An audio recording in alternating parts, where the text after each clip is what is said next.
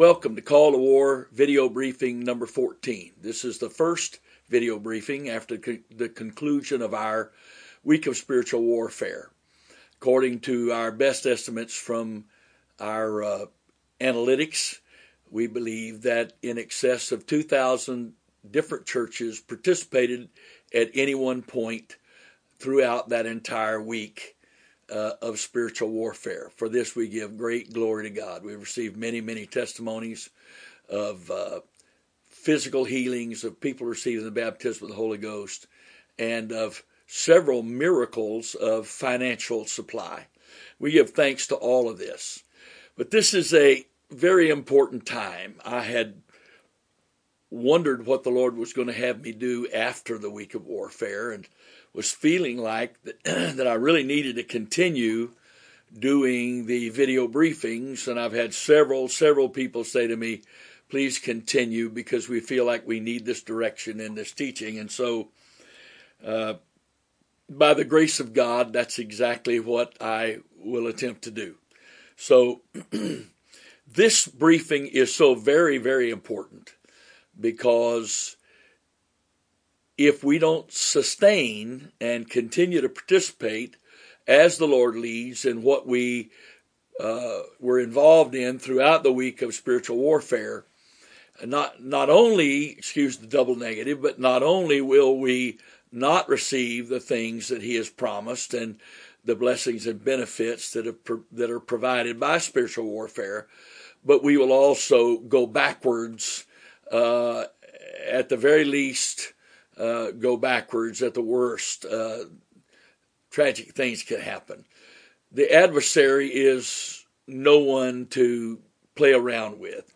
We're not devil chasers. We're not involved in spiritual warfare out of ego. We are involved in it because it's the calling of God. It's what God told us to do. As you've heard me quote many times, and many others have quoted many other times also, Matthew chapter 16, verses 18 and 19, but thou art Peter, Jesus said, but thou art Peter, and upon this rock I will build my church, and the gates of hell shall not prevail against it. So at the very first mention of the word church anywhere in the Bible, we have Jesus telling us that the church and hell, the powers of hell, we're going to be in conflict. Notice the words there of gate is gates, plural, implying there are many gates and many conflicts and many battles, all for the purpose of setting the captives free.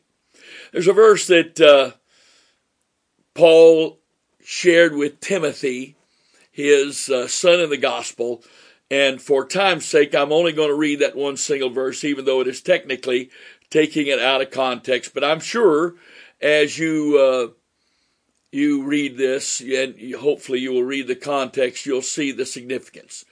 Paul references to Timothy in 1 Timothy 6:12 that he was fighting a good fight of faith. He called it a fight, conflict, warfare. He's not talking about a boxing match where you're simply beating at your opponent, but there's nothing at stake except the glory of winning the match. But this is a fight. In fact, Paul said in 2 Timothy, as he was saying farewell to Timothy before his martyrdom, he said, I have fought, past tense, I have fought a good fight. I have kept the faith. I've finished my course or finished my race. So, I just want to look for just a moment at the word fight. According to Strong's, the word fight here means to struggle, literally to contend with an adversary. It also, according to the Thayer's, means to fight, to contend, to struggle with difficulties and dangers, to endeavor with strenuous zeal, strive to obtain something, to contend with adversaries. And Paul said he fought with beasts at Ephesus. I don't believe those beasts were humans. I believe they were supernatural beings. And he lets us know in the book of Ephesus that he didn't wrestle with flesh and blood, but with principalities, powers, rulers of darkness, and wicked spirits in the atmosphere. just for one moment, the parsing of the Greek word fight, according to the Complete Word Study Dictionary, is that word is in the present imperative active tense. And I'm sharing this with you, not because I'm a Greek scholar, but I can read what Greek scholars say, because it's really important to understand Paul's intent with what he was saying to Timothy, and therefore to us, fight the good fight of faith.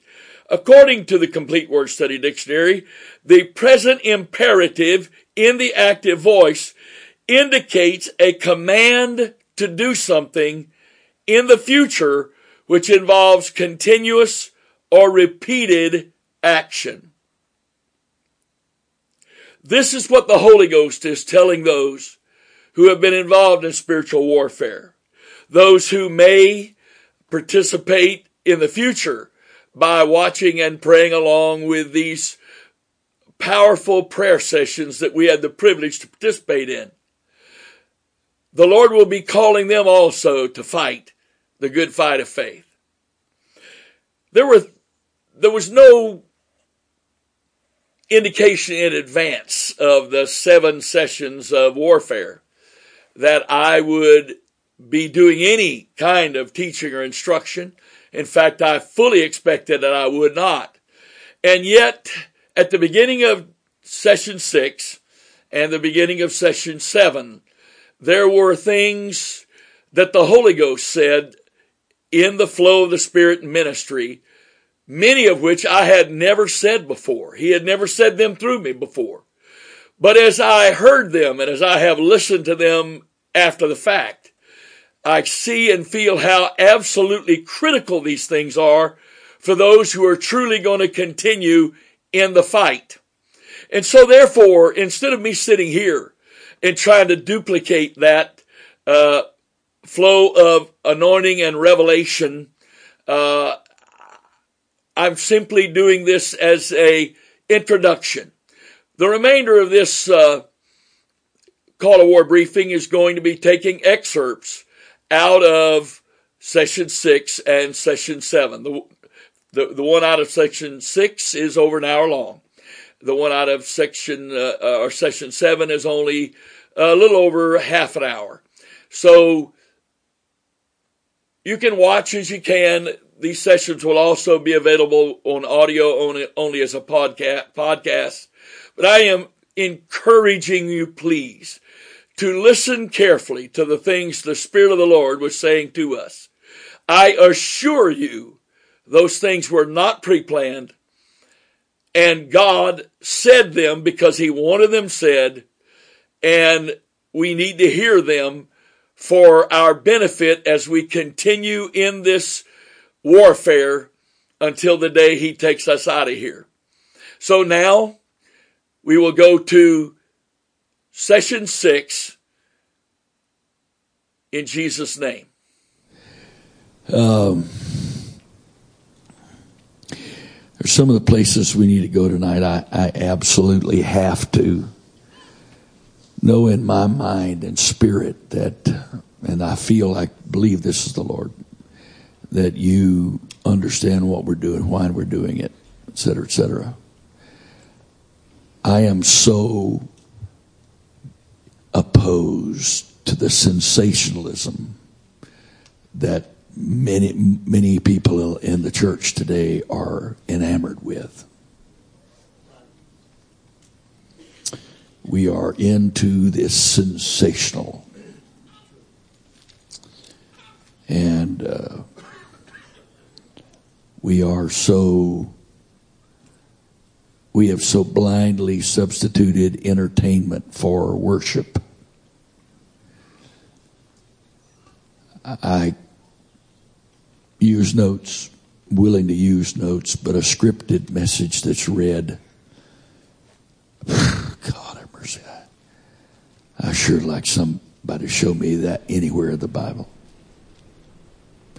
Why do we do those things? Because we want to be in control. We don't want to trust God. We don't want to trust God. We want to know where He's going and what He's going to do, and so we've got to have that. And so,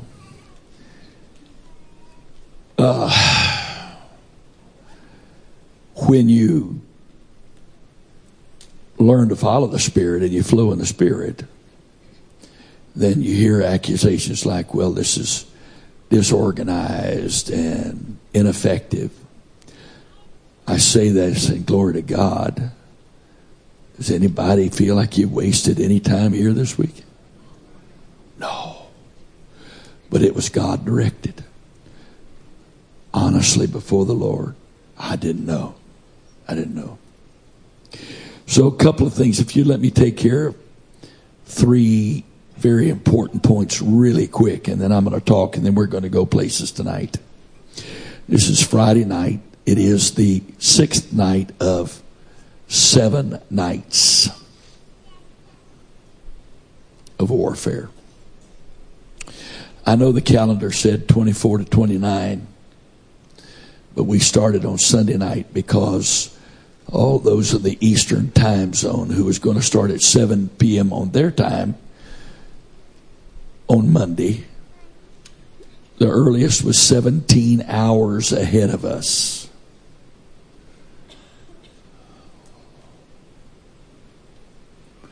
So that meant that people would be praying on Monday at 2 a.m., 7 p.m. their time, and that meant they'd lose a whole day. So we started on Sunday. Some have asked if they could access the nights they missed on Monday and next week.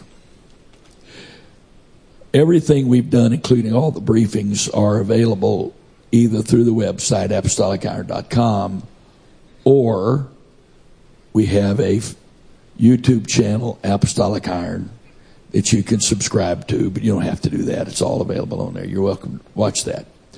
Listen carefully now. Whether you're in the building or you're listening through live stream or recording or whatever, these 7 sessions will never be posted for public access. They will be posted only on apostoliciron.com for 1 week through Sunday night of next week. Why? Because the Scripture says the natural man cannot receive the things of the Spirit of God. And I refuse to let these prayer sessions be any more public than they've been, and let the world have a big har-har over it. Not happening. Fear has nothing to do with fear. So, after Friday night of next week, we will be posting a way where you can, or your pastor can, or whoever. We've never done anything like this before, may never do it again, but you will have to come to a place on Apostolic Iron. You'll have to give us your name, the church you're from, your pastor's name, and an email.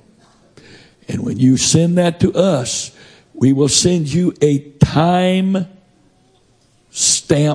link to one session at a time. And that link will expire in whatever length of time it is we're giving you.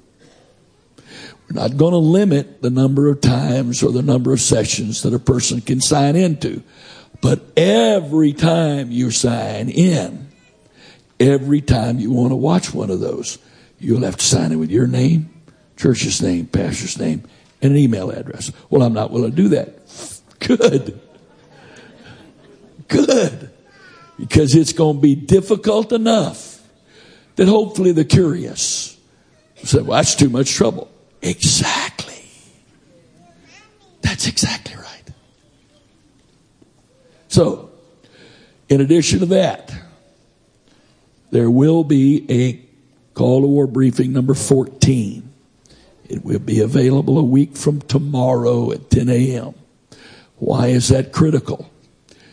Because I'm going to talk about that just a little bit right now.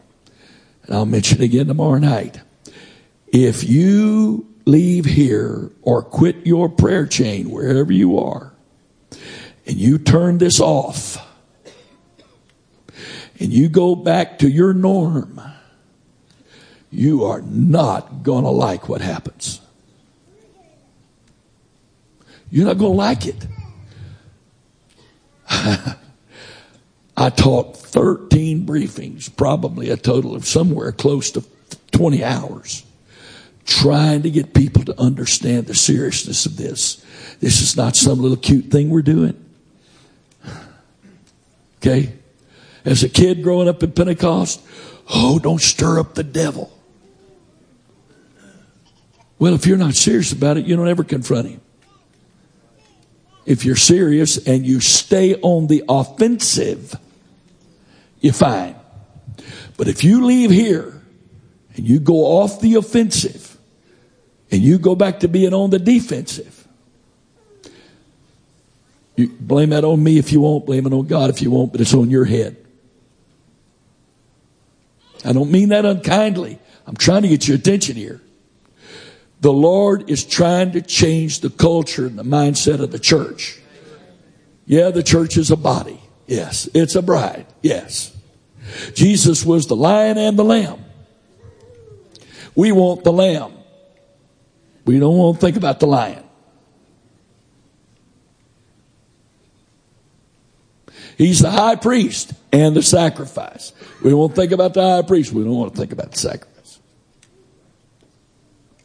We are the bride. We are sons of God. We are the body of Christ. But we're also an army. And every time you see the phrase Lord of hosts in the Bible, the Hebrew word for hosts is armies. That is a military term.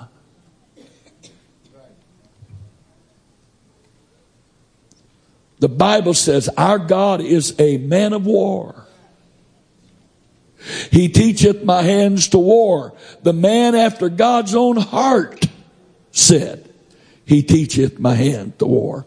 The first battle recorded in the Bible, the general of that battle was a guy you might know named Abraham. The father of all believers led the first recorded battle. And it was for the purpose of recovering captives. Because Lot and his family were among those that were taken captive by armies from Sodom. And Abraham armed his servants that he had trained. And his servants and household became an army. And they pursued the enemy that had made captives out of Abraham's relatives. And they fought and defeated them, and they delivered the captives. That was the purpose of the first battle recorded in the Bible.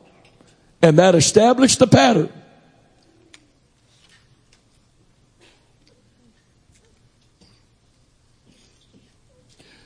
But we are a religious bunch whose focus is having church and completing the activities on a church calendar. And we believe that's ministry.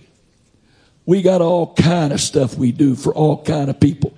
You get those people involved with the lost, you won't have to spend so much time petting and pampering and changing their diaper and burping them. Get them involved with the lost. You won't have to have all these ministries that consume time. All this church calendar stuff. What does that have to do with the Great Commission? I'll tell you what, I believe in shepherds. But what we think a shepherd is, there's not many. You go back and study what a shepherd is. A shepherd was not only someone that tended their sheep. He was the chief one leading the battle against all the prey on the flock. So if the shepherd's not praying and fighting for the sheep in the spirit, He is a, oh God have mercy.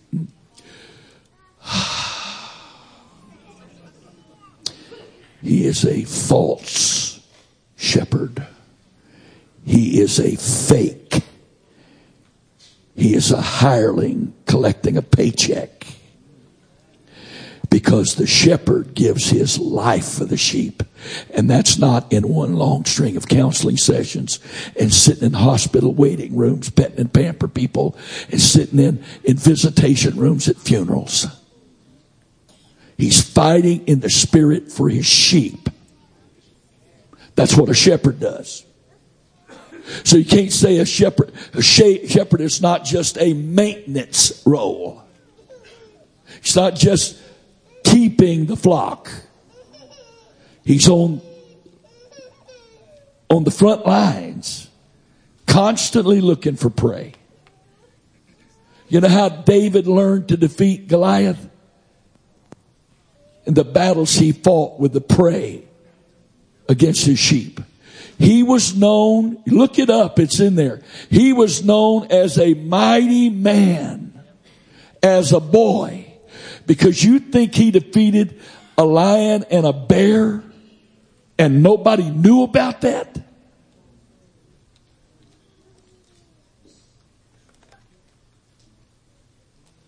Read the book. Long before he ever fought Goliath, he had a reputation for being a mighty man. And when he went out against Goliath, he appealed to his experience as a warring shepherd as the reason why he did not need Saul's armor. He took the weapons he proved as a shepherd. It was a shepherd's weapons that defeated Goliath.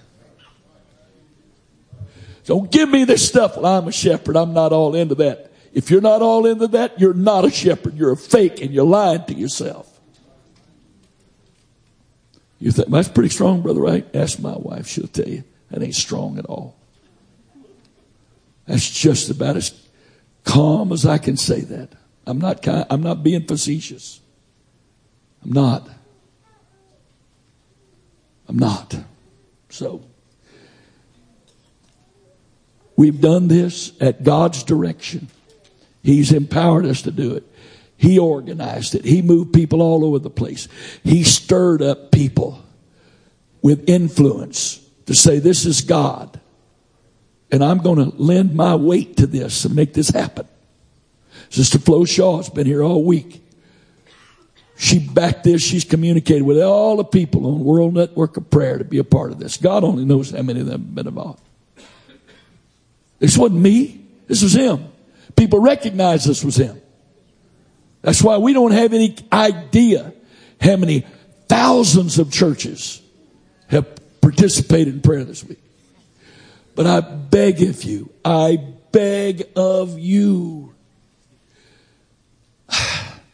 a war is made up of battles. You can lose a battle and still win a war.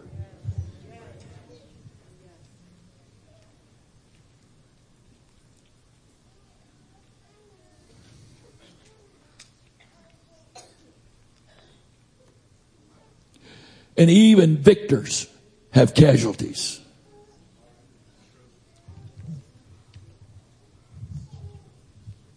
And the term, military term casualty isn't just those that are killed in battle, but those who are wounded and live. And so after the battle's over with, we do our little dance of victory, but it's time to begin to minister to the wounded and make sure those who participated but got wounded get healed. But in the book, when God gave Israel victory in a battle, and they rejoiced over the battle and went home, every man to his own tent, and did not pursue the enemy that was now on the run, you can look it up for yourself. The Lord was very angry with Israel. Elijah, Like maybe it was Elijah. I don't remember. In his dying days, had the king come over. And he gave the king a promise that God was going to consume the enemies of Israel. He said to the king, take bow and arrow. And when he had it all ready to go, the king put his hands on, Elijah, I believe it was, was it Elijah? Somebody help. Elisha, thank you. Put his hands on the king's hands on the bow. And he shot the arrow. And God said, I'm going to consume your enemy. But then he said to the king, take these arrows, smite the ground. And the king smote the ground once, twice, 3 times. And the prophet got angry. Oh, we can't handle angry prophets in this day. No.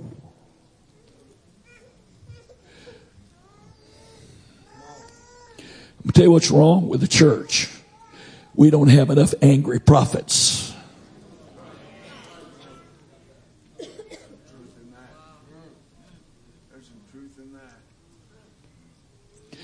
We want to go to meetings where we're preached to our feet. Nobody wants to be preached to their face anymore. When I was growing up, that's the meeting you wanted to go to. You wanted to go someplace where they preach you to your face. It made you want to stay there a while. Not today. Not today, buddy. We want to have meetings where people are preached to their feet because that's where you get a crowd so you can pay your bills. Maybe you have a little extra over you can put in the pot.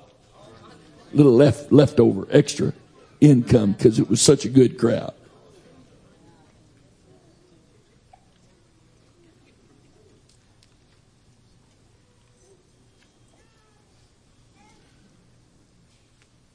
The prophet got angry. He said, you should have smitten the ground at least 5 or 6 times. But because you've done it 3 times only, you know that promise you just got that God was going to consume your enemies? He's just changing that word because of you. He's going to now smite your enemies just 3 times. But there's a whole bunch of them going to live. And they're going to be your plague. I'm paraphrasing now. So when you don't pursue and eliminate the enemy, the victory becomes a curse. Because now you'd have been better off just becoming their servants. They'd have let you live. Prisoners of war haven't changed sides. They still wear the uniform of the country they fought for. But now the enemy's the one that feeds them and houses them. All right. Yeah.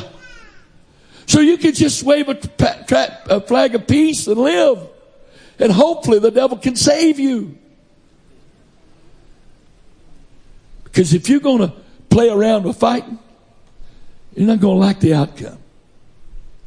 That's enough of that. Call the war briefing number 14. You will hear more of that. Next Saturday, week from tomorrow, 10 a.m. Eastern. Okay. Now, one more thing here. This was really important. This brother's going to be shocked. I'm not naming his name. I'm reading his email.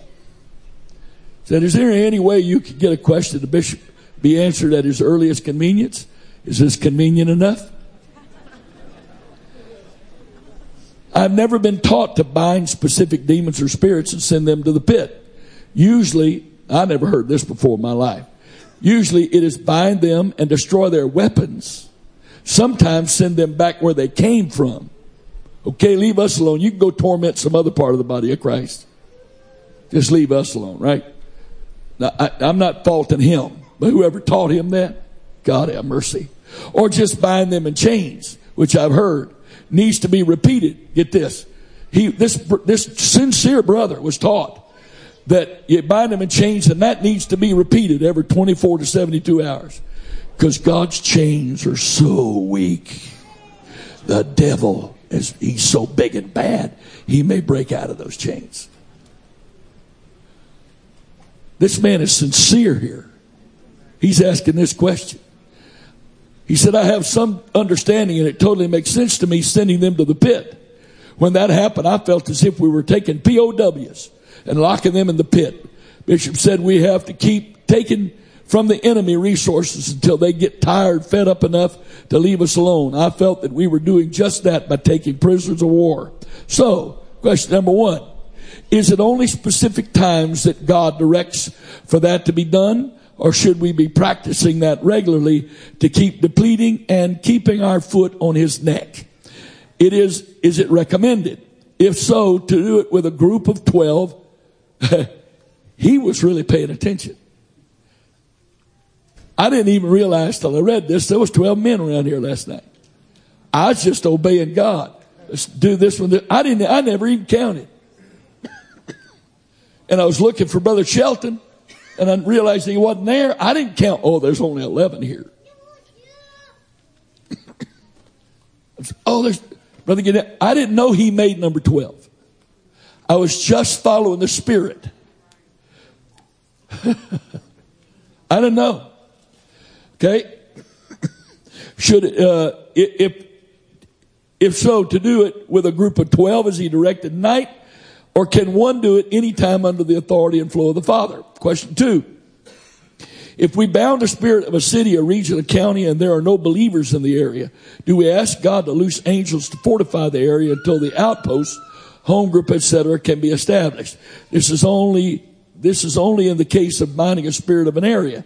I understand we bind specific spirits and loose opposites into their place. Curious to know what to do if you really don't know what the specific controlling spirit was, but if it was bound tonight, how do we hold the area from 7 more coming and taking its place? Now, there's a couple of you sitting here right now. I thought we came to pray.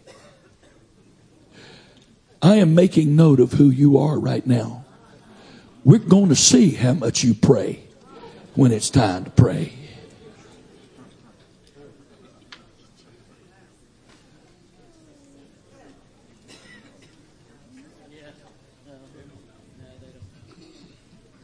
Now, a couple of things real quickly, and I'm going to try not to read scripture because if I get into that, I'm going to get bogged down. Because we'll take the whole 3 hours, and I won't even realize I've done it, and I don't want to do that. In the name of the Lord Jesus Christ, I pray the covering of the authority of God has entrusted to me over every preacher and their family who is knowingly or unknowingly submitted to this authority in relationship. Speak the word of authority over every preacher and their family who is submitted to this authority for the duration of this call to war, this prayer week of warfare. Speak the word of authority over every church and ministry these preachers are responsible to God for. Speak the word of authority over every saint and their family that are a part of these churches and ministries and under these preachers and their authority. I command that the authority of God cover us and protect us. Provide our needs for the kingdom. In the name of the Lord Jesus Christ, I speak grace, mercy, and peace from the Father, even our Lord Jesus Christ, upon us. I command that this grace be multiplied, this peace be multiplied.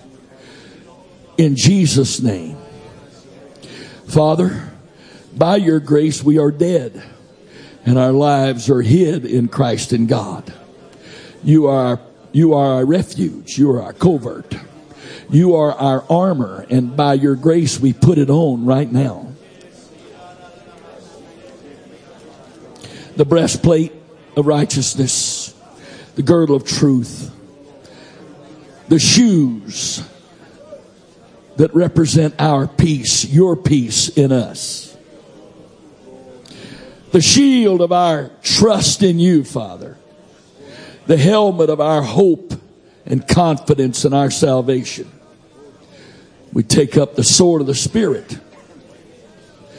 We receive the spirit of persevering, prevailing prayer in the Spirit and by the Spirit, that we may pray first of all for all saints, and that we might pray for the lost of this world. We receive the spirit of utterance, that we might speak the word of boldness, first of all in prayer, and second of all in the occasions where we're witnessing or teaching or preaching the word. In the name of the Lord Jesus Christ. Your apostle said for us to follow him as he followed you. And you commanded him on the road to Damascus. We receive it now, your empowerment and call that precedes that empowerment. To open the eyes of the blind, of the lost of this world. To turn them from darkness to light. And from the power of Satan unto God. That they might receive forgiveness of sins. And inheritance among the saints. In the name of the Lord Jesus Christ. In the name of the Lord Jesus Christ. Now, for a few moments, if I could please.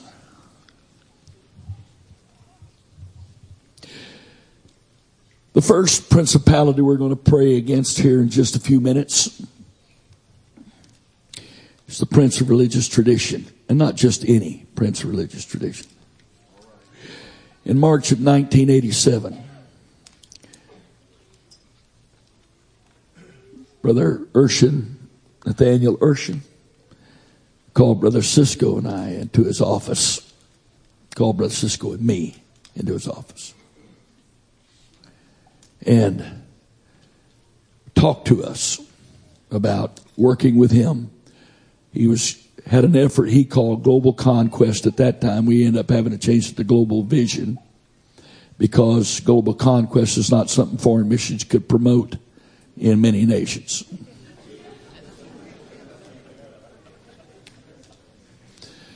So he asked Brother Cisco and I to be his personal representatives in trying to get this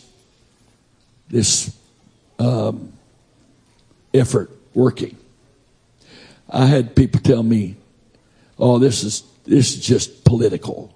Brother Urshan is just playing politics." I said, "You know what?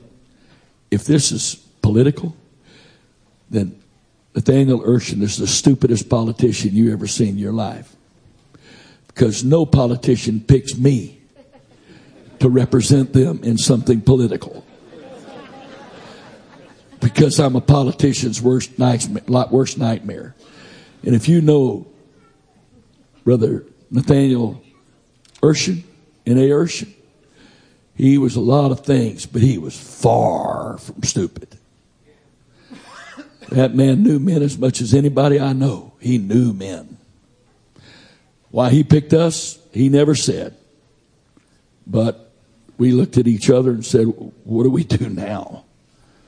And so we asked if I could fly to Chicago, and Brother Cisco at the time was in Wisconsin, if he could drive down, and we were going to rent a hotel room in the airport, Chicago airport, one of the hotels there. We were going to pray all day together. Just see what God said. What do you want us to do? He said, "Oh, by all means, please do that." So the next month, I flew to Chicago. Brother Cisco picked me up. We drove to one of the airport hotels, got a room, started praying. We've been praying about 4 hours. And something showed up in that room, and it wasn't of God.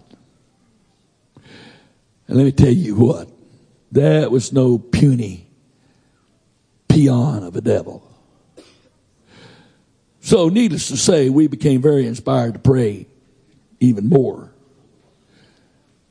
And he resisted. We prayed. He resisted. And then finally, we commanded him to identify himself.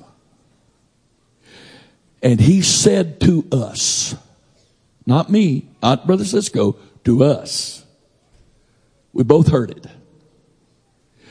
I am the prince of religious tradition, and I have the apostolic church bound and blinded, and you will not defeat me.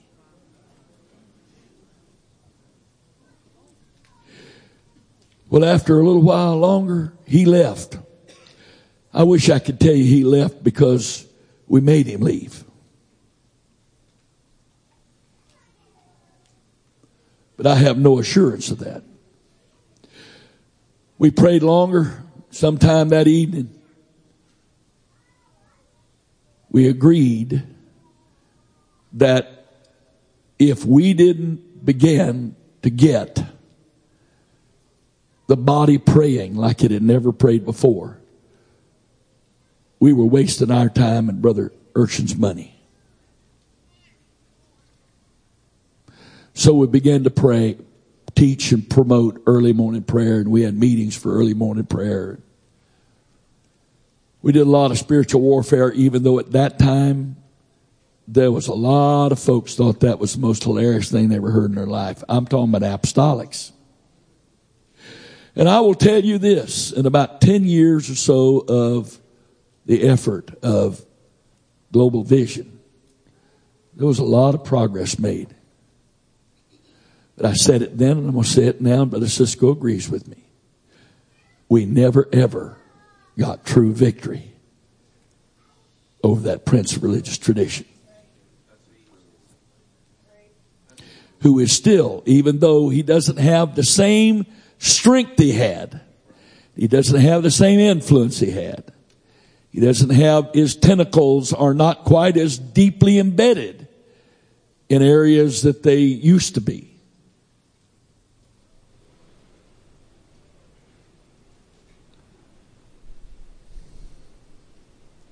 Now, in case you think I'm being negative against the UPCI, I am happily serving as the district superintendent of Maryland DC District. I love my brethren. I love this brotherhood. I'm not being negative. I'm not being negative. I love this body of believers. I love the apostolic movement.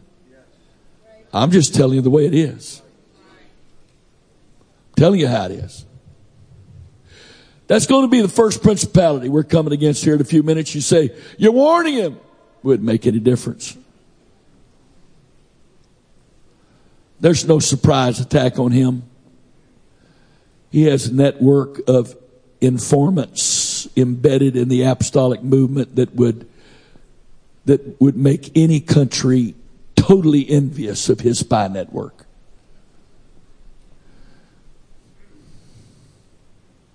He's got agents representing themselves as saints, some representing themselves as preachers.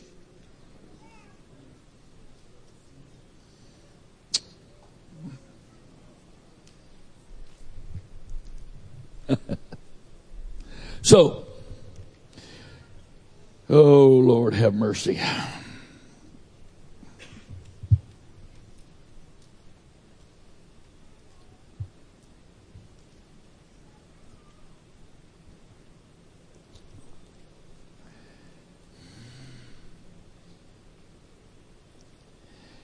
This is not what I wanted to do tonight, or was hoping to do, but here we go.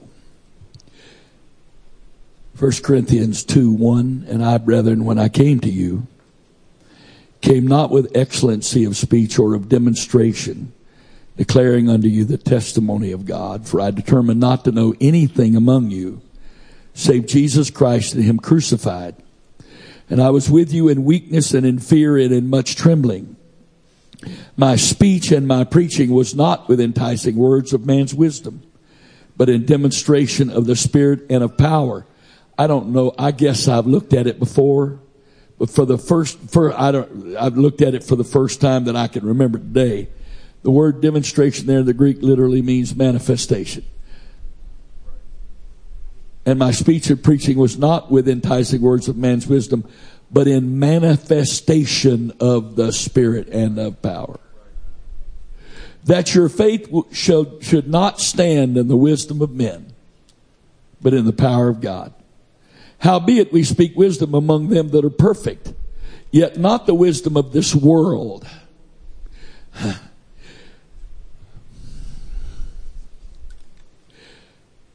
There is so much worldly wisdom that's being used to grow crowds in the church of the living God today, that it has indoctrinated and infected people to where they cannot receive spiritual wisdom. Why? We speak wisdom among them that are perfect, yet not the wisdom of this world, nor of the princes of this world that come to naught. But we speak the wisdom of God in a mystery, even the hidden wisdom, which God ordained before the world unto our glory, which none of the princes of this world knew. For that had they known it, they would not have crucified the Lord of glory.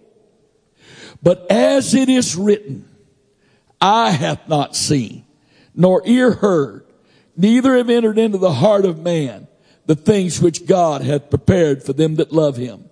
But God hath revealed them unto us. Who's the us? Not the natural man, the spiritual man. Not the naturally minded or carnally minded, but the spiritually minded. But God hath revealed him unto us by his Spirit. For the Spirit searcheth all things, yea, the deep things of God. For what man knoweth the things of a man, save the Spirit of man which is in him? Even so the things of God knoweth no man, but the Spirit of God. Now we have received not the spirit of the world, but the Spirit which is of God, that we might know the things that are freely given to us of God, which things also we speak, not in the words which man's wisdom teacheth, but which the Holy Ghost teacheth, comparing spiritual things with spiritual. But the natural man receiveth not the things of the Spirit of God, for they are foolishness unto him, neither can he know them, because they are spiritually discerned. But he that is spiritual judgeth all things, yet he himself is judged of no man. And I'm going to put a caveat in there.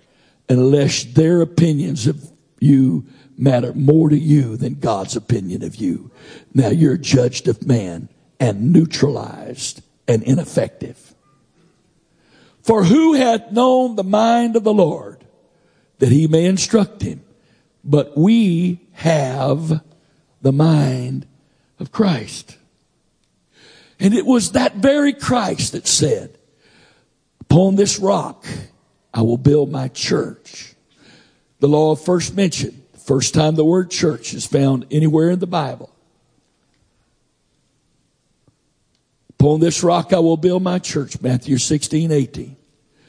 And the gates of hell, plural, gates of hell, shall not prevail against it. Unto thee I give the keys of the kingdom of heaven. Whatsoever you shall bind on earth. If you're going to do this, thank you. Please. And I give unto thee the keys of the kingdom of heaven. Whatsoever thou shalt bind on earth shall be bound in heaven. Whatsoever thou shalt loose on earth shall be loosed in heaven. Now, I'm asking you not as a condemnation, but as an inquiry. In your heart of hearts, in the most objective and honest part of your mind. Can we honestly say that the focus of the church today as a whole, or even the great majority of the church today, is focused on any part of those verses?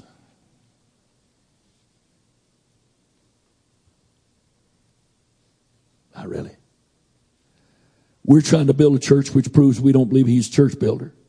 We're doing it for him, which proves we don't believe he's the church builder. And we're sure not doing spiritual warfare, which believes we don't believe there's even gates of hell that are opposing us. And there are so many people, I've heard preachers in the pulpit mock the keys of the kingdom. And people laugh and clap when they mocked them. I'm sitting there listening to it. I'm not talking about out there in some other faith. I'm talking about in apostolic meetings. And we're really doing that? In the name of the Lord Jesus Christ, if anything has happened in this world this week, I pray that these two verses become the number one focus of every true man of God and every true church of the living God. Wherever they in the world, I don't care what the name on the door is, what part of the church body or organization they're a part of, but that the church of the living God would finally make the Word of God their priority rather than their religious practices. We have prayer meetings that accomplish nothing so much of the time because there's no focus on the purpose that he gave us. He declared the war in the garden. He told the serpent, your seed is going to bruise the woman's seed's heel, but her seed is going to bruise your seed's head. This conflict was declared in the garden from the time that man was kicked out of the garden. And it was reaffirmed in the prophecy of the coming church that was born.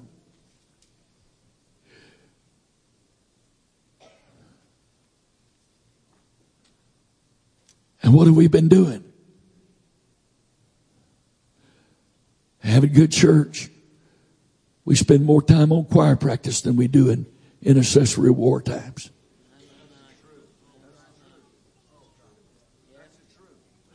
If we did a whole lot more intercessory prayer and spiritual warfare, most pastors' counseling schedules would almost dry up.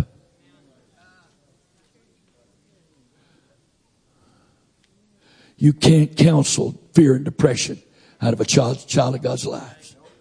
Tranquilizers and sleeping aids and prescription medication. There's so many apostolics addicted to that stuff.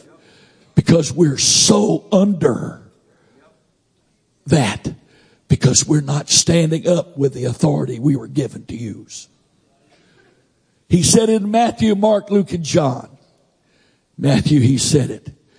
You can't spoil the strong man's house if you don't first bind the strong man. And Luke, he was even more specific. And I'm not quoting exactly, but strong man armed keepeth his palace till a stronger one comes along, binds a strong man, spoils his goods, etc., etc. By the mouth of 2 or 3 witnesses let it wherever word be established. Is there any connection between strongholds? And every stronghold or fortress has a gate. And the strong man of that fortress with that gate. And Jesus said 3 times, you can't go into a city and build a church and have revival and ignore the spiritual fortress of this city and the strong men over this city. When we go someplace where there's no truth preached, we're an invading army. Do you know how many Americans and Canadians and allies died on the beaches of France in one day just trying to defeat Fortress Europe? That's what the Axis powers called Europe. Fortress Europe. We had to defeat the fortress to liberate the captives of Europe. And some of us have relatives that died on those beaches. And others, we have relatives that were wounded on those beaches. And others have relatives that fought in that war in Europe.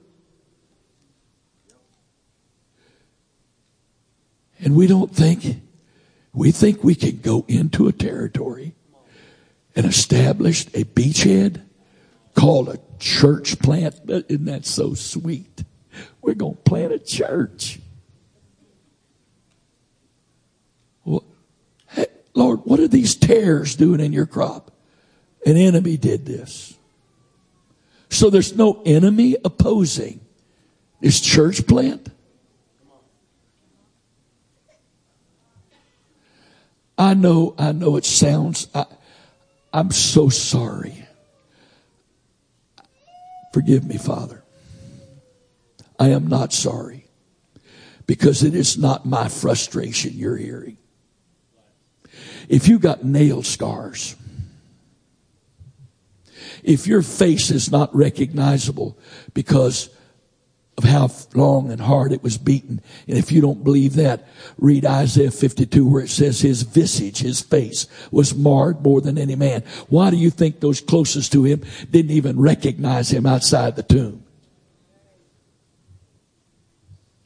And he went to all that effort to save lost mankind.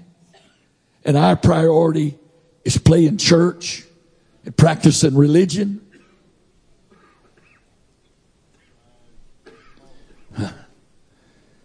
Put on the screen for me, please. 2 Corinthians chapter 10, verse 3. This is flesh talking. I hope I'm done.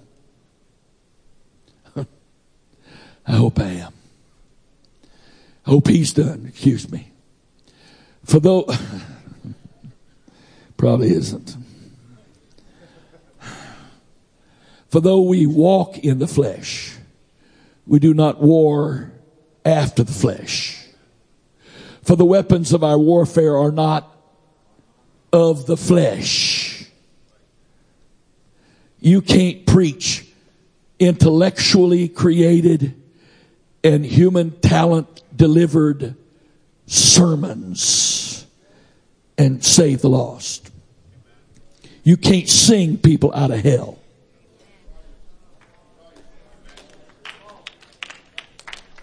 I know there was one time in the Bible when the Lord sent out singers and worshipers before the army, and God set ambushments and defeated an army. One time. But let me tell you something. My worship to God is not warfare. And you can't praise and worship people out of hell. Do I believe it? Of course I believe in it. He's worthy of all the praise and worship.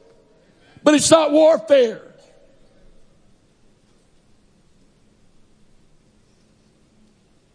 And it's not kingdom praying either.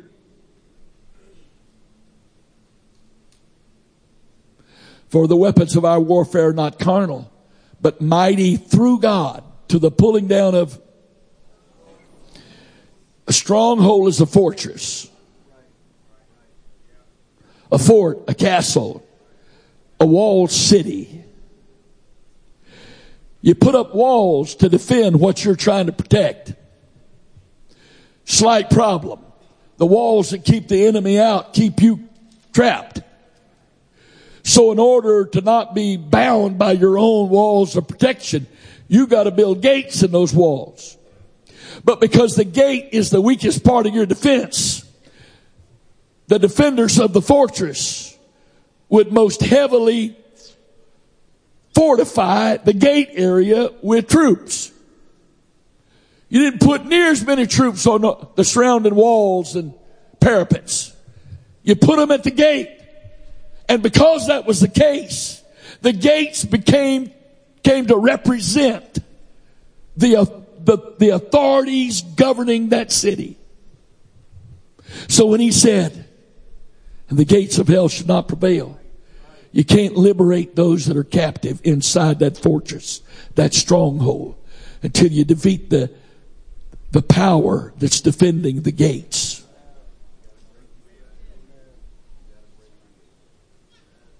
Next verse. Casting down imaginations and every high thing that exalted itself against the knowledge of God. Bringing into captivity every thought to the obedience of Christ. Okay. You wouldn't be here if you didn't know these verses, but I'm using them anyway. Ready? Ephesians chapter 6, verse 10. Finally, my brother, be strong in the Lord and the power of his might. Next verse. Put on the whole armor of God that you may be able to stand against the wiles of the devil, the strategies, the stratagems of the devil. For we wrestle not against flesh and blood. That means there's no human being that's our enemy. That's why we're commanded by our Savior to love our enemies. That's why he hung on the cross and said, Father, forgive them. They know not what they do. Because the verses I read, 1 Corinthians 2 says, it was the princes of this world. And he wasn't talking about natural princes that crucified the Lord of glory. Because if they had known, they would not have crucified him. We wrestle not against flesh and blood, but against principalities, against powers, against the rulers of the darkness of this world, against spiritual wickedness in high places. No, stay there. This is, I think, my last verse. But I'm going to use this verse to just very briefly. I got this in other documents, much more expanded, but this one, just want to cover it so you understand what we're doing and help the brother who had questions understand what's going on. There's a difference between principalities and powers. And notice, against principalities, against powers, against the rulers of darkness world, against spiritual wickedness in high places. And the Greek there is in this atmosphere. Satan is the prince of the power of the air. The spirit that now worketh in the children of disobedience. Ephesians chapter 2, verses 1 through 3. Now, let's first of all talk about the word power. That's the Greek word exousia, which is the word for authorities. This is a direct reference to those spiritual authorities that rule over governmental boundary lines. When we came to town, there was a prince of Annapolis. Anne Arundel County, county seat was in Annapolis, so there was a prince of Anne Arundel County. Annapolis is the state capital of Maryland, so there was a prince of Maryland. All resident and operating from the city of Annapolis. There's also federal government there because the primary institution training the naval officers of the Navy. And I know we're an army. Praise God, we're an army. But in the Bible, bodies of water were frequently boundary lines between authorities, between kingdoms, whatever. And whoever controls the seas is the most powerful nation. So the people that will grow up to command the ships and the squadrons and the submarines and all that are trained just 2 miles from here. So that power was there. Principalities. I'm not a Greek scholar, so I can't pronounce the names. It's arche, which is mean the superior beings. These are principalities. These are rulers over things that cross all authority lines of government. For instance, there is an arche, a principality of religious tradition. The Prince of Maryland has authority in Maryland, but only has influence outside of Maryland. Doesn't have the right. The Prince of America has authority in America, but he only has influence for the most part outside of our borders. This is not saying that governments are evil. Not saying that. I'm simply saying that there is a shadow kingdom, supernatural kingdom that endures all changes of governments. That's why, for the most part, in my lifetime, it really hadn't mattered what party the president was in. It all seems to basically be the same. I wonder why. Now, from my study, rulers of darkness are those who are sub-commanders under principalities and powers. And the spiritual wickedness in the atmosphere, in the air, those are the soldier demons. I've heard them scream when they left, because they're so big and bad. Right? Bottom line is, if you smite the head, everybody else scatters. That's why the devil attacks preachers, pastors. Smite the shepherd, the sheep will scatter. Well, that principle works in the kingdom of darkness.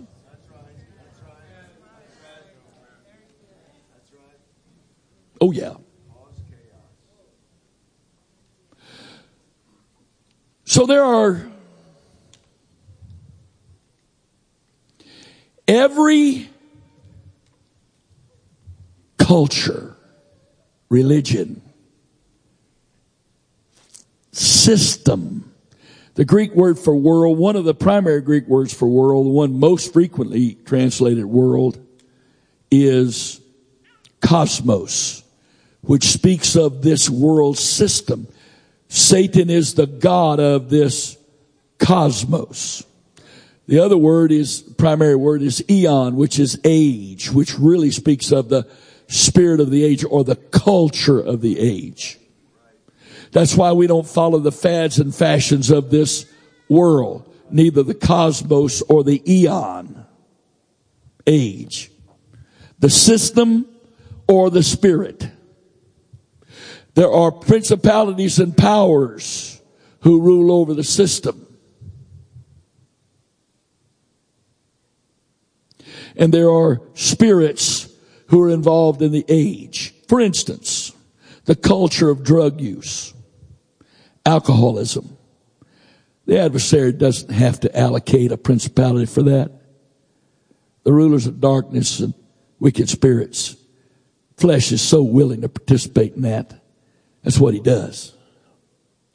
All this rampant obsession with sex and looking sexy and acting sexy. There's not principalities for that.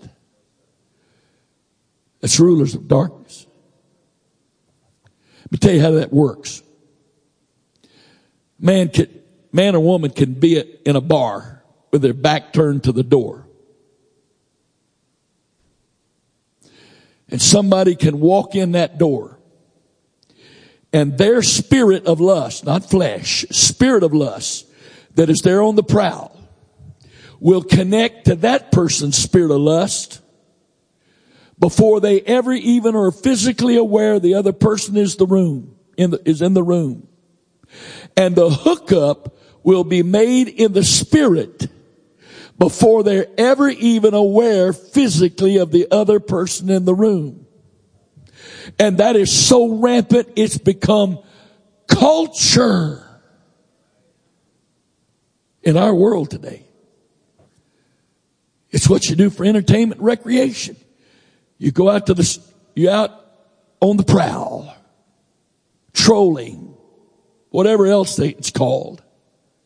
And they don't even realize. They go out and have their spirit see what other spirit they connect with. And they go home or go someplace and engage in all kind of sexual activity and think it's the two of them. There are two types of sexual spirits, especially incubus and succubus. One of them's primarily of female leanings and the other's primarily of male leanings. And nobody's ever told them that you can't call yourself female and male anymore. Nobody's told them that. They're not worried about what the psychology teacher in college says, that there's no more gender anymore, because they know which one they are. Yeah. And so they connect.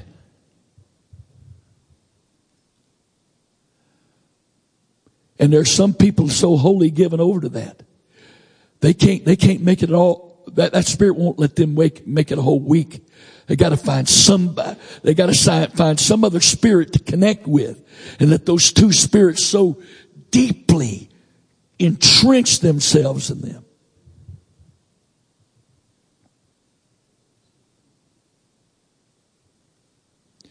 And we don't even deal with that anymore. People with tormented minds, we try to get them to repent. Hear me right now. You can't repent a devil out, and you can't cast a sin out. You can't get rid of sin except by repentance, and you can't get rid of spirits that are tormenting people except by casting them out. And even a child of God, they don't have to be possessed to be tormented by a spirit. And you've got to take authority over that spirit and set that person free from that torment. Well, Holy Ghost filled person can't be possessed. No, they can't. No argument. But anybody says a Holy Ghost filled person can't be attacked and tormented by a devil, I know what planet they're living on. But they're smoking whatever that the world's feeding you to smoke. It's not true. We have people come in our services, and they come oppressed and they leave oppressed. They come tormented, they leave tormented. They come depressed, they leave depressed. You can't sing that out of them. You can't preach that out of them. Somebody's got to have discerning of spirits and minister to that person.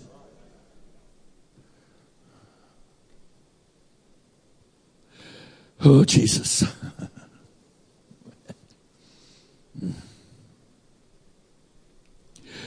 The most powerful spirits in this world are not spirits like the Prince of America or the Prince of England or the Prince of France or Germany or India, China, Russia. Nah. No. The most powerful principalities in this world are the ones that exercise their authority and influence totally irrelevant of governmental boundaries.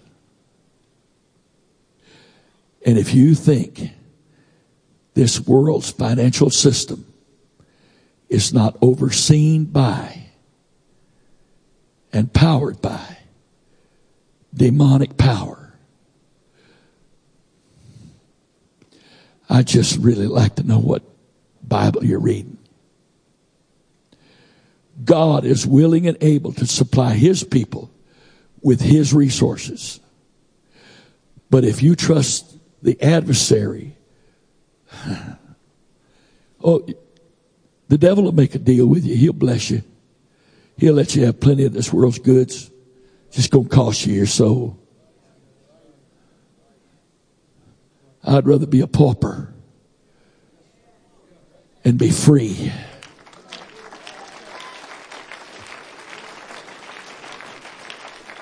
Now, I know of 3 financial major not at liberty. People's contributions are confidential.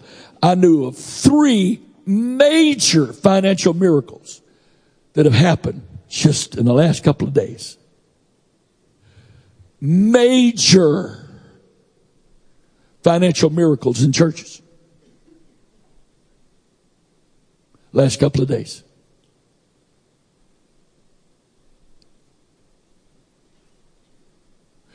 The Lord is ready to pry His resources. The Bible says God's going to give us the treasures of darkness. Why? Because they were His treasures before darkness ever overtook them. And we are liberating. When you bind the strong man and destroy the gates of his stronghold, what do you spoil?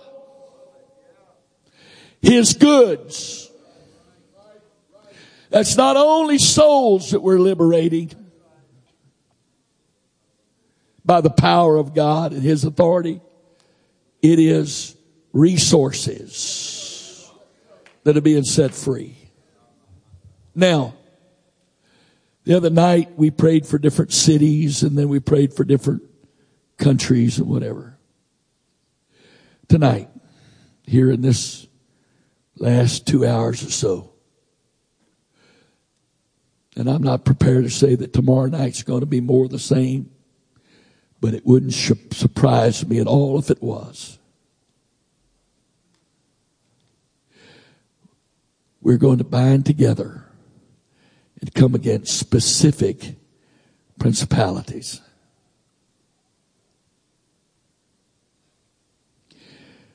The prayer the Lord gave as the focus of this week was a prayer for the liberation of His people from those things that bind them, rule them, and hinder them from being the conduit of His manifestation to the world through them. Now, we're going to pray a few minutes. The Lord will give direction exactly how He wants to do this. We're not going to have, in answer to the brother's question, we're not going to have 12 men come up. Hear me carefully, please. Do not become a proponent of methodology. Somebody said, what's going to happen next year, call to war? I'll know when He tells me. But I'm going to tell you one thing. We are not repeating this next year just because of this year. That's the number one of the main mistakes spiritual apostolics make. You do something that works, you automatically want to keep doing that. And eventually, you replace God with the method. That's how brazen serpent came to be having incense burned to it a couple of thousand years after it delivered people one time. Whatever happens from this point forward, it's not going to be repeated. And if you watched any of the 5 call to war, there wasn't any 2 of them close to the same.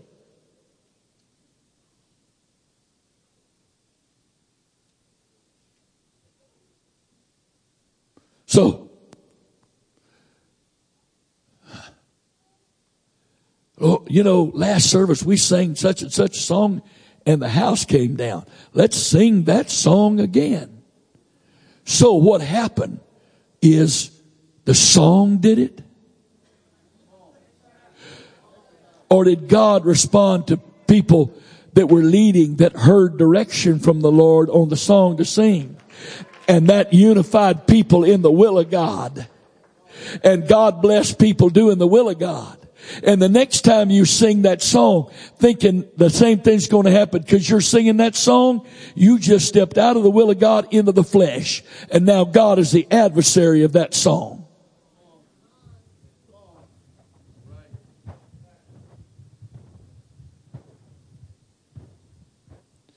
The only thing that should be repeated in our lives are the things the Lord specifically specified we should do and when we should do them. For instance, seek ye first the kingdom of God and His righteousness. And that word first means in order of time and priority. That means Your day is supposed to start with kingdom praying. Every day this week, by the grace of God, I've got up and done my own time with Jesus like I do every morning when I get up. Because that's my faith and obedience to His Word. Well, Brother Ray, you don't need to do all that. We prayed 3 hours a night before you go pray 3 hours again tonight. You don't need to do all that. What's that talking? The prince of religious tradition and his minions. You fulfilled your obligation. You went overboard. You did 3 whole hours. You're tired. No, I'm not. You don't need to do this. You got other stuff to do. Just sit back and relax if nothing else. Not praying because it's an obligation.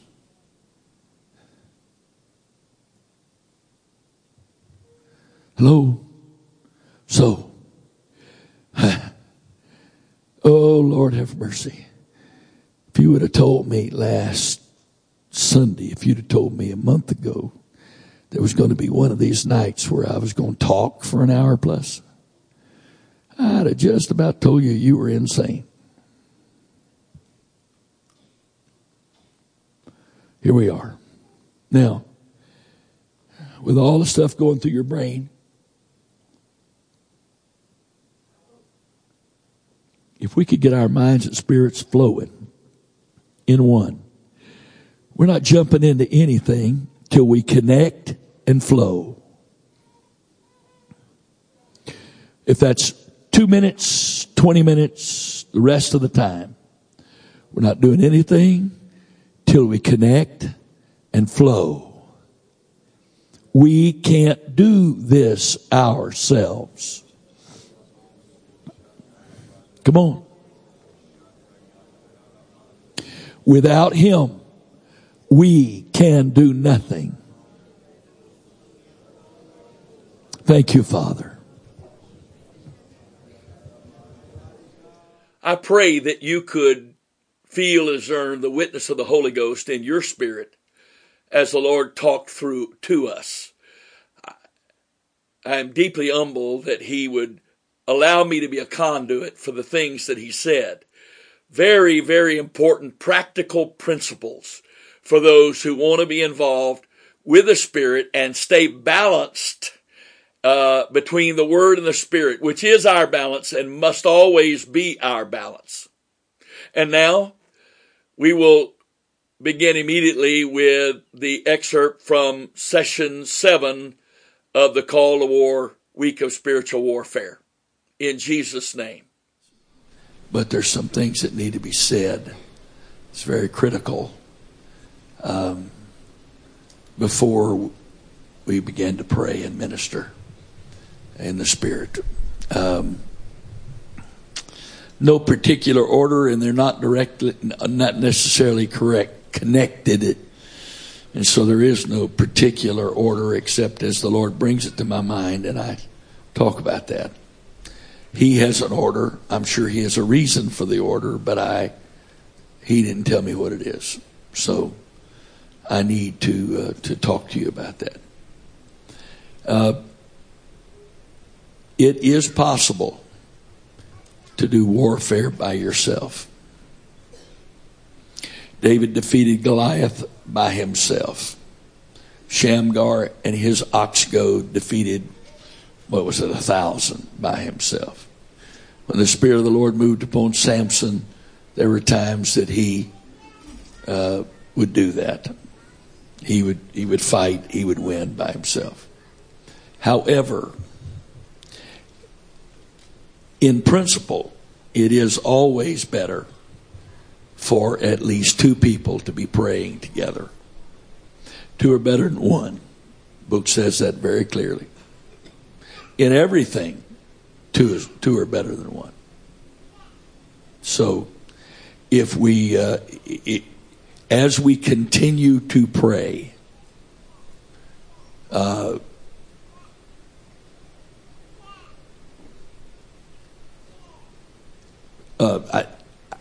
I do know the end point for spiritual warfare. If you'd like for me to know, anybody don't want the revelation of when you don't need to pray spiritual warfare anymore? Anybody ever heard of the rapture? So I promise you, after the rapture, you won't have to pray any more spiritual warfare. Until then, if you'd like to go in the rapture, you're going to have to do what you got to do as the Spirit leads. So often we pray and it doesn't feel like anything is happening. So we get discouraged and quit. That's why I'm so thrilled with the revelation of kingdom praying.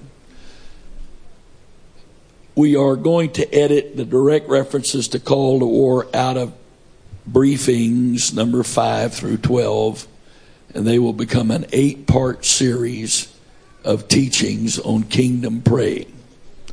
There's about 12 to 14 hours of teaching there. The reason for that is what keeps you going. And the principle of kingdom praying is you're building this wall of salvation. That's what the Bible calls it. Gates are praise and walls are salvation. We're building this wall of salvation one brick at a time. And only the Lord knows when that last brick is laid and He declares it's finished. And so therefore, it's line upon line, precept upon precept, step by step.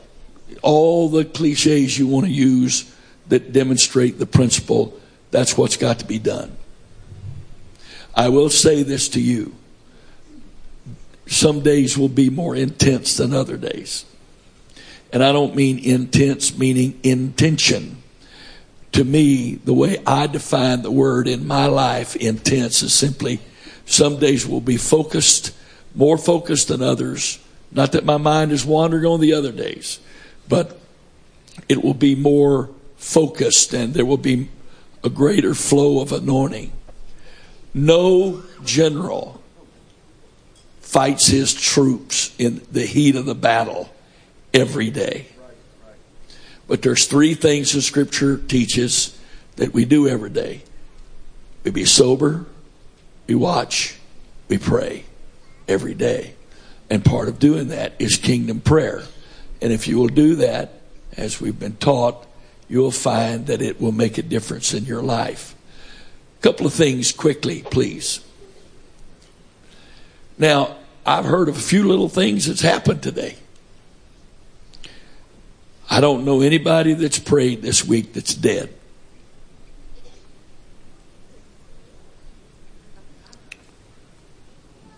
I don't know anybody that's prayed this week that is their house is burned down or that they've lost their job or they're about to get divorced after praying all week. I don't know anybody like that. Some of us need to learn the difference between inconveniences and tests. Oh, the devil's fighting me. What's wrong? I got an ingrown toenail. It's really hurting. That's not a test. That's an inconvenience.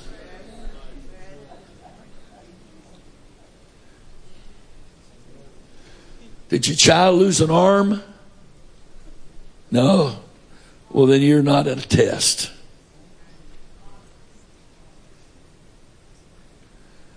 What do you do at tests? Keep going. No, excuse me. What do you do with inconveniences? Just set your face and keep going. Test now, you got to cast that on Jesus. An inconvenience is something you can dismiss and cope with, quote unquote, without really having given a whole lot of thought and prayer to. A test is a care that I've got to cast. I got to find peace with this. But with an inconvenience, by the grace of God, the peace of God, I'm just going on. Another thing, very carefully here.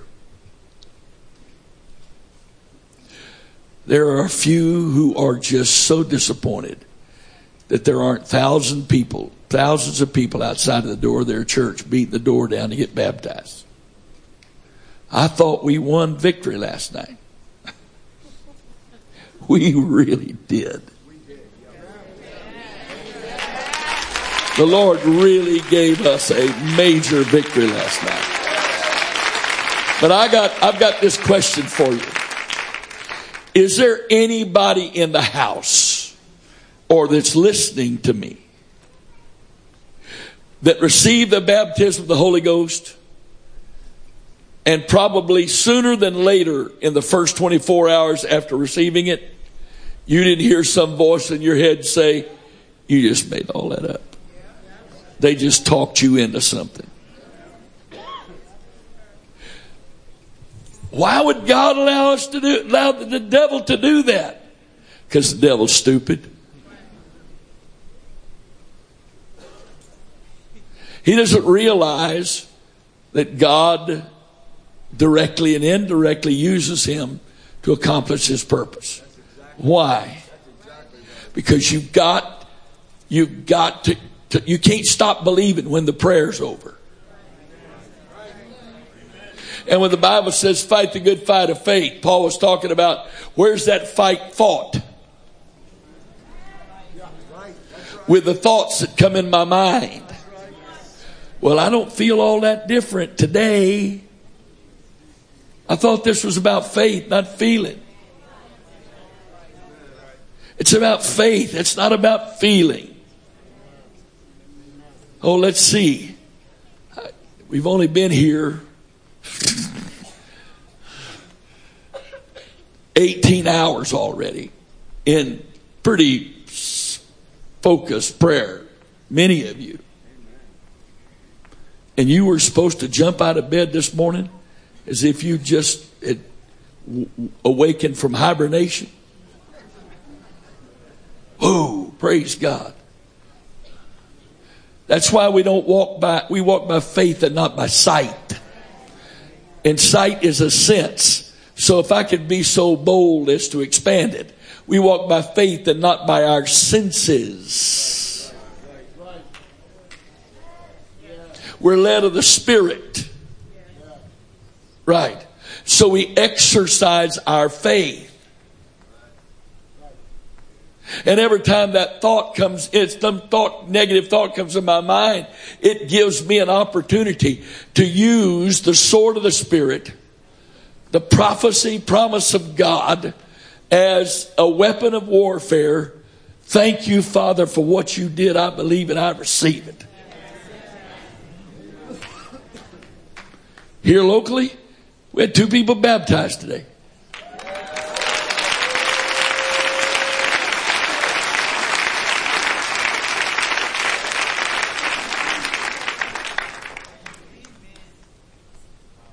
Praise God.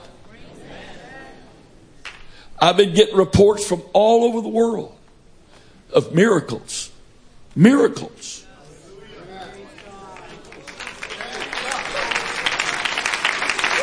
In Singapore, they had 3 miracles in church, and a girl got the Holy Ghost, got baptized. I think it was a girl, a young person got the Holy Ghost, got baptized in the last 24 hours.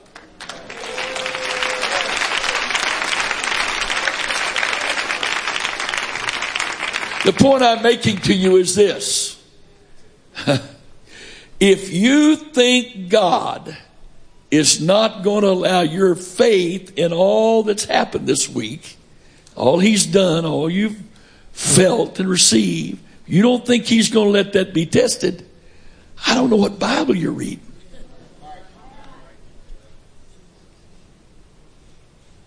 And let me tell you something. The good way to just flush everything God's done, excuse the graphic nature of this, to flush everything that God has done for you down the toilet is to begin to complain and question. I thought the way you receive, Lord, I know you did it. I know you did it. I believe it. I believe it. Do I believe people are going to get the Holy Ghost tomorrow?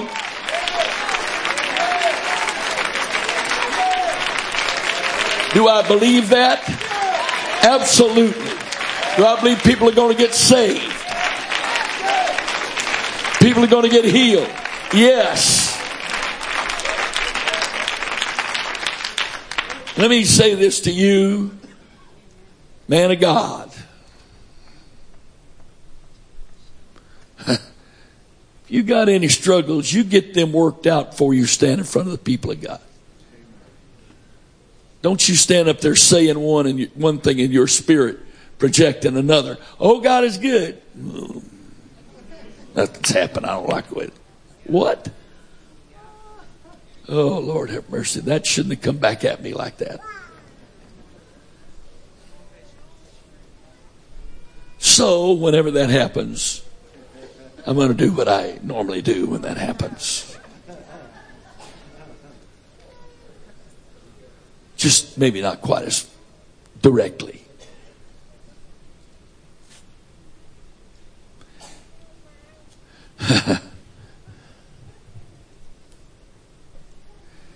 Brother Billy Cole preached for us quite a bit in the 70s. This one particular night. If you didn't know Brother Cole, if he's laughing and you laugh with him, you don't know what's happening. Because either just before he laughed or just after he laughed, you were about to get leveled. He stood in our pulpit one night. I'm sitting right behind him, right off his right shoulder. He goes, ha, ha, ha, ha. They say if you can't stand the heat, get out of the kitchen. But you got to get Chester right out of the kitchen to save the kitchen. Ha, ha, ha. The whole church laughed.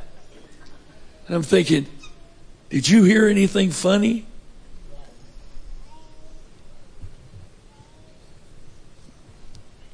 What he was really saying was the opposite of what some of you have a problem with.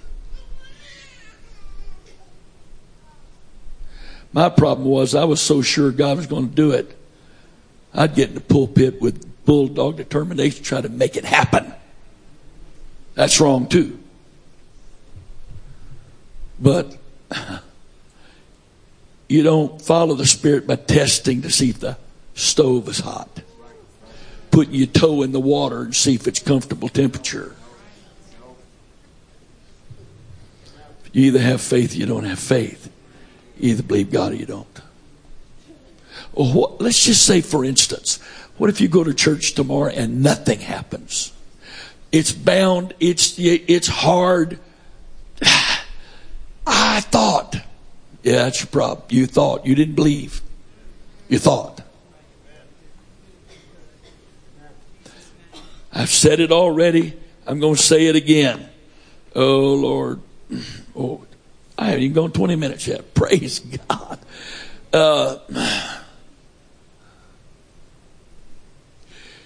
We've got to learn that prayer meetings and church services and any kind of spiritual activity that's resisted,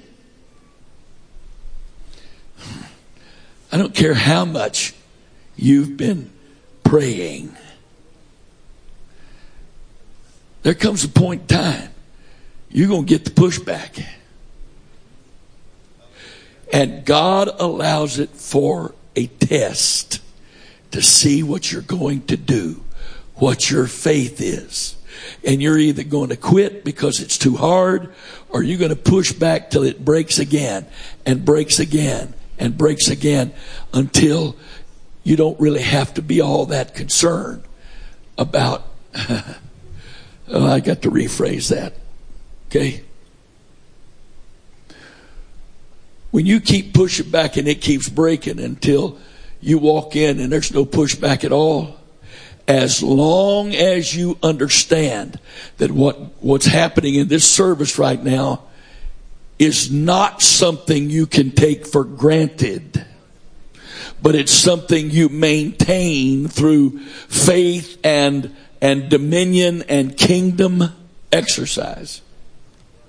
It will continue to flow and get better. But hear me. When you go in and there's some pushback, God is either ready to take that service to a level you haven't been going, or you've begun to take something for granted. Faith is never passive. Faith is always active. Trust is passive. Faith is active. We have to have both of those. But you can't have victory by trust. You endure all things through trust. You minister through faith. You don't minister by trust. Trust is what keeps you while you minister by faith. You trust God with whatever's going on in your personal life. You trust God with your promises and all of that. You trust God with all of this personal stuff. But when it comes to faith, all of this does not matter.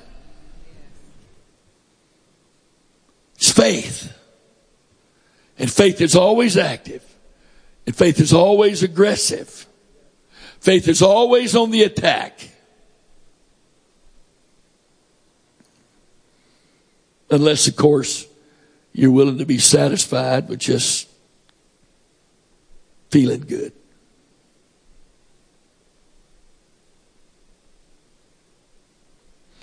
And finally,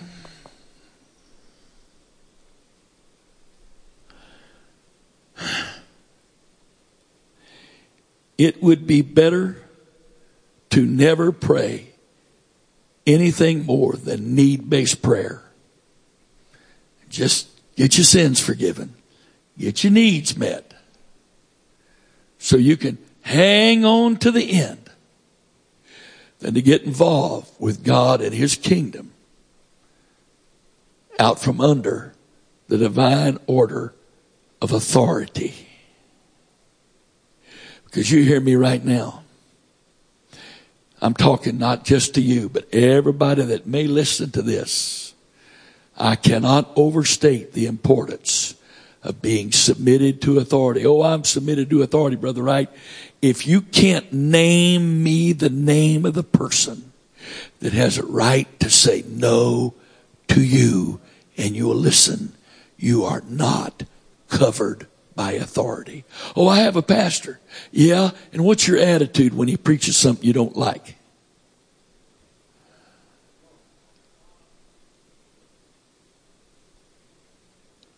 What's your attitude? Or you may go to sit in a building where other people are gathered and call it church. You may sit there and endure what the preacher says. But if your attitude is that, Lord, I receive what your Spirit word is saying to me. Yes, Lord, by your grace, I'm going to hear this, receive this. By your grace, I'm going to do this. You are not submitted. That means if you...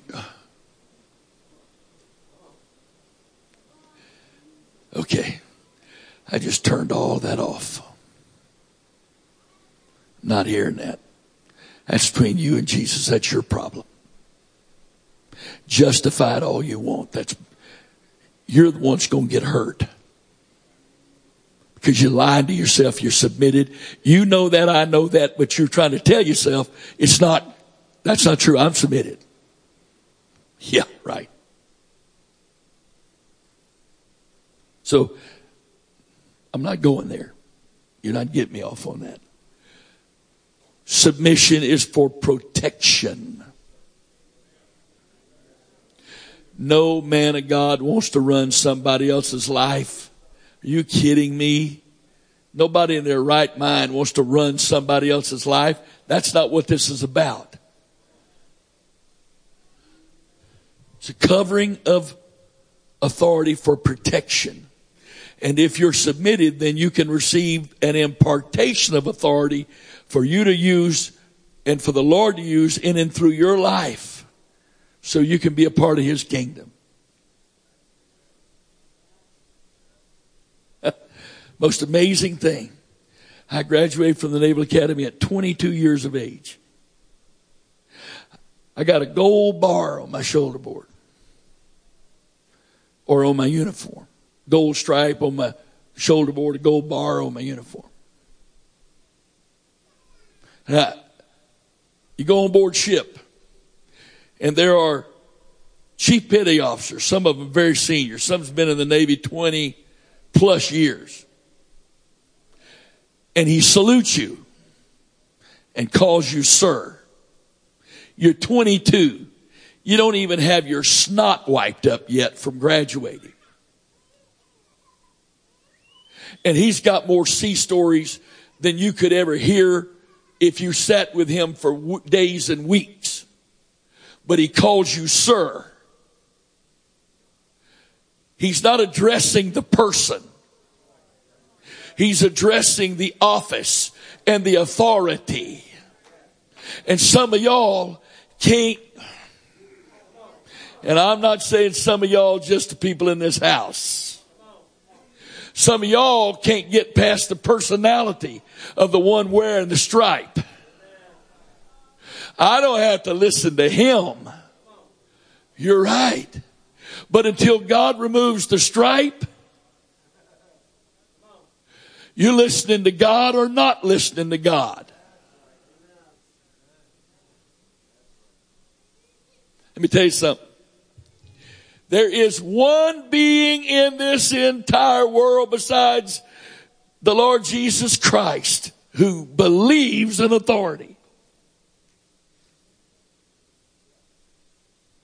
Nobody gives more credence to authority than this one being other than the Lord Jesus Christ. Maybe Gabriel and Michael, I don't know. And he respects and listens to nobody except people with authority. And if you're not under authority, you don't have authority. Behold, I give you authority to tread on serpents, scorpions, and over all the power of the enemy. And when you learn to listen to the authority, and when that person with authority knows that they have authority, it's not theirs, they don't take ownership of it, and so they talk kindly to you, expecting you to recognize they're treating you with respect without giving you, do this now.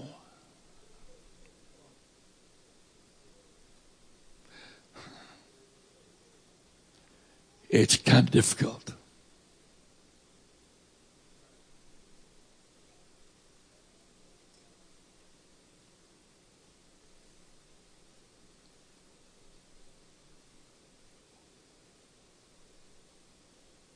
Now,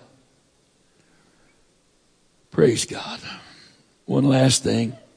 I think I said one last thing, but I forgot about Call to War video briefing number 14. It'll be available a week from today at 10 a.m.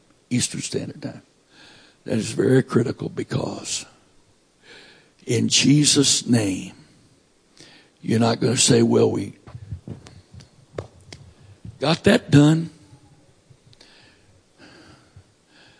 Well, we finished our fast. Let's go to the buffet.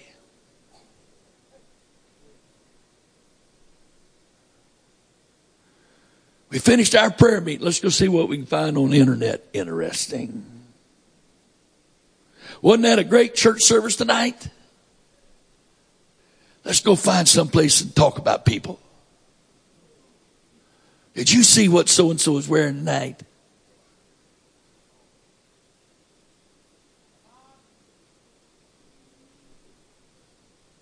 Did you feel what I felt coming off so-and-so?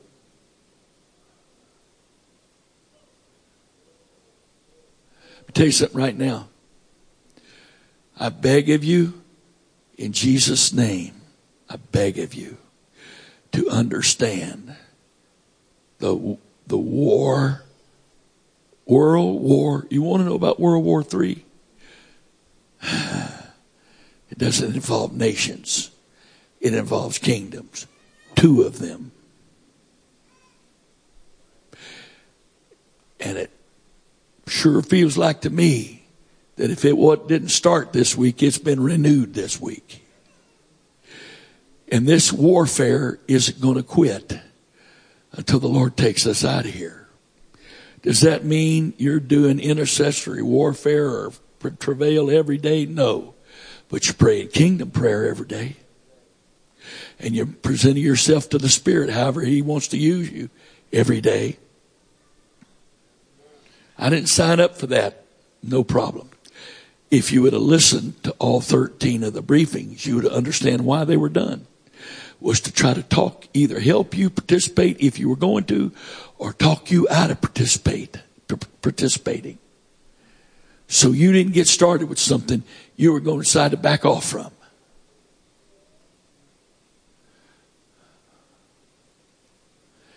All the promises of God for protection only apply to those who are on the offensive.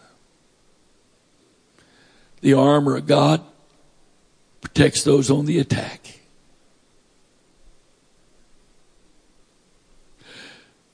Behold, I give you authority to tread on serpents and scorpions and over all the power of the enemy, and nothing shall by any means hurt you. The implication there is, you're on the attack, nothing's going to hurt you. Now, that appeal is to you about yourself, your family, your church. But more importantly, there's almost 7.5 billion people in this world.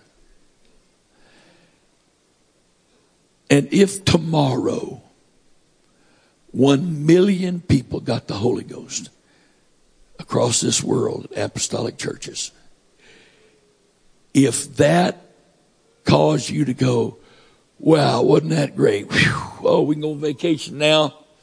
Look at what happened. Wow, wasn't that great?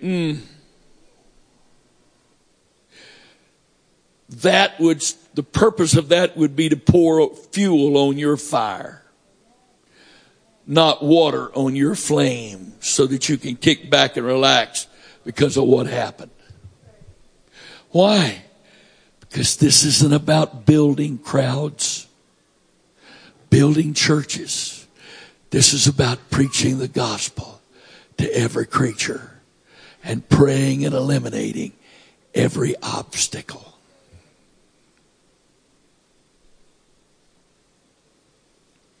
And for that to be the case, you have got to pray to have received the revelation and move into the place that you've transitioned from need-based praying to kingdom praying so that you can stay focused. Because if you're still praying need-based prayers and just getting a little bit involved in this week, you're ready to go back to need-based praying, there will always be enough needs for you to pray for to justify yourself as praying so that you don't have to involve yourself in the kingdom.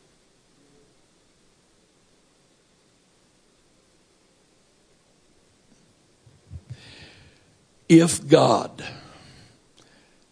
never answered another prayer for your needs as after tonight, what would be your response?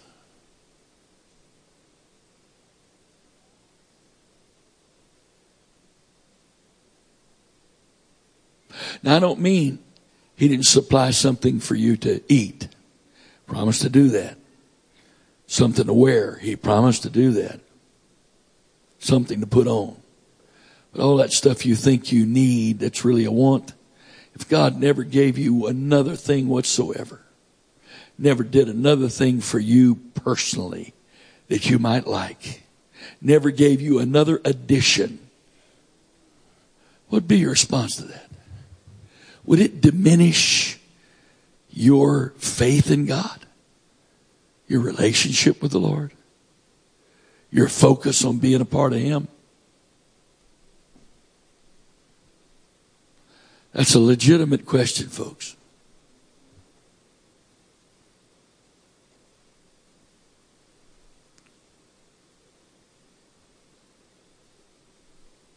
Now we're going to pray.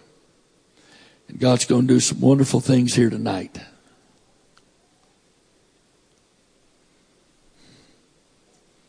But ultimately, what I'm talking about isn't for tonight. Have you figured that out? I haven't said anything so far that's about tonight. Every bit of this is about tomorrow and next week and next month and next year and all the days, weeks, months, years till the rapture.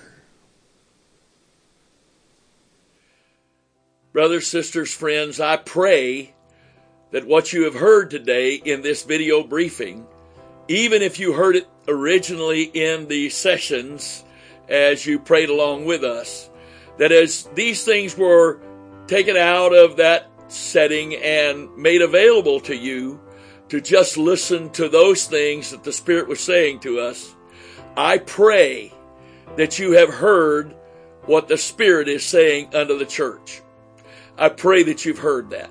In your spirit, I pray that there has been a witness of the Holy Ghost to let you know that this is not something man has come up with, man has produced, but that God Himself has spoken to us.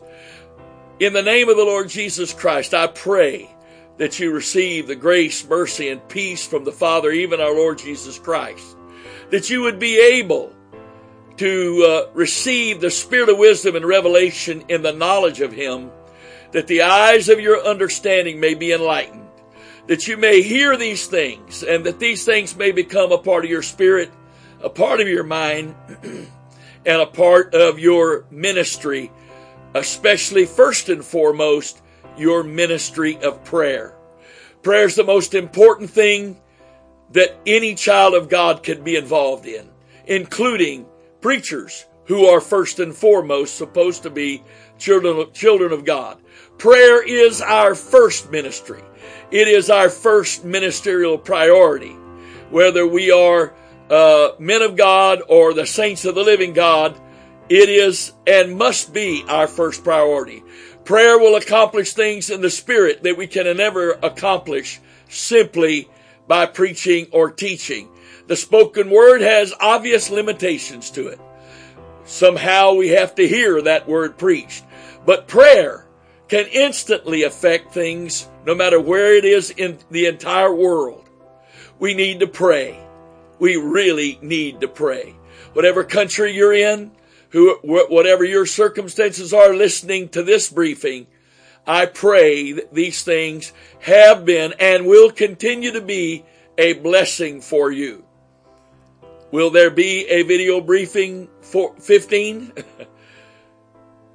If what I'm feeling in my spirit right now is the case, there will be.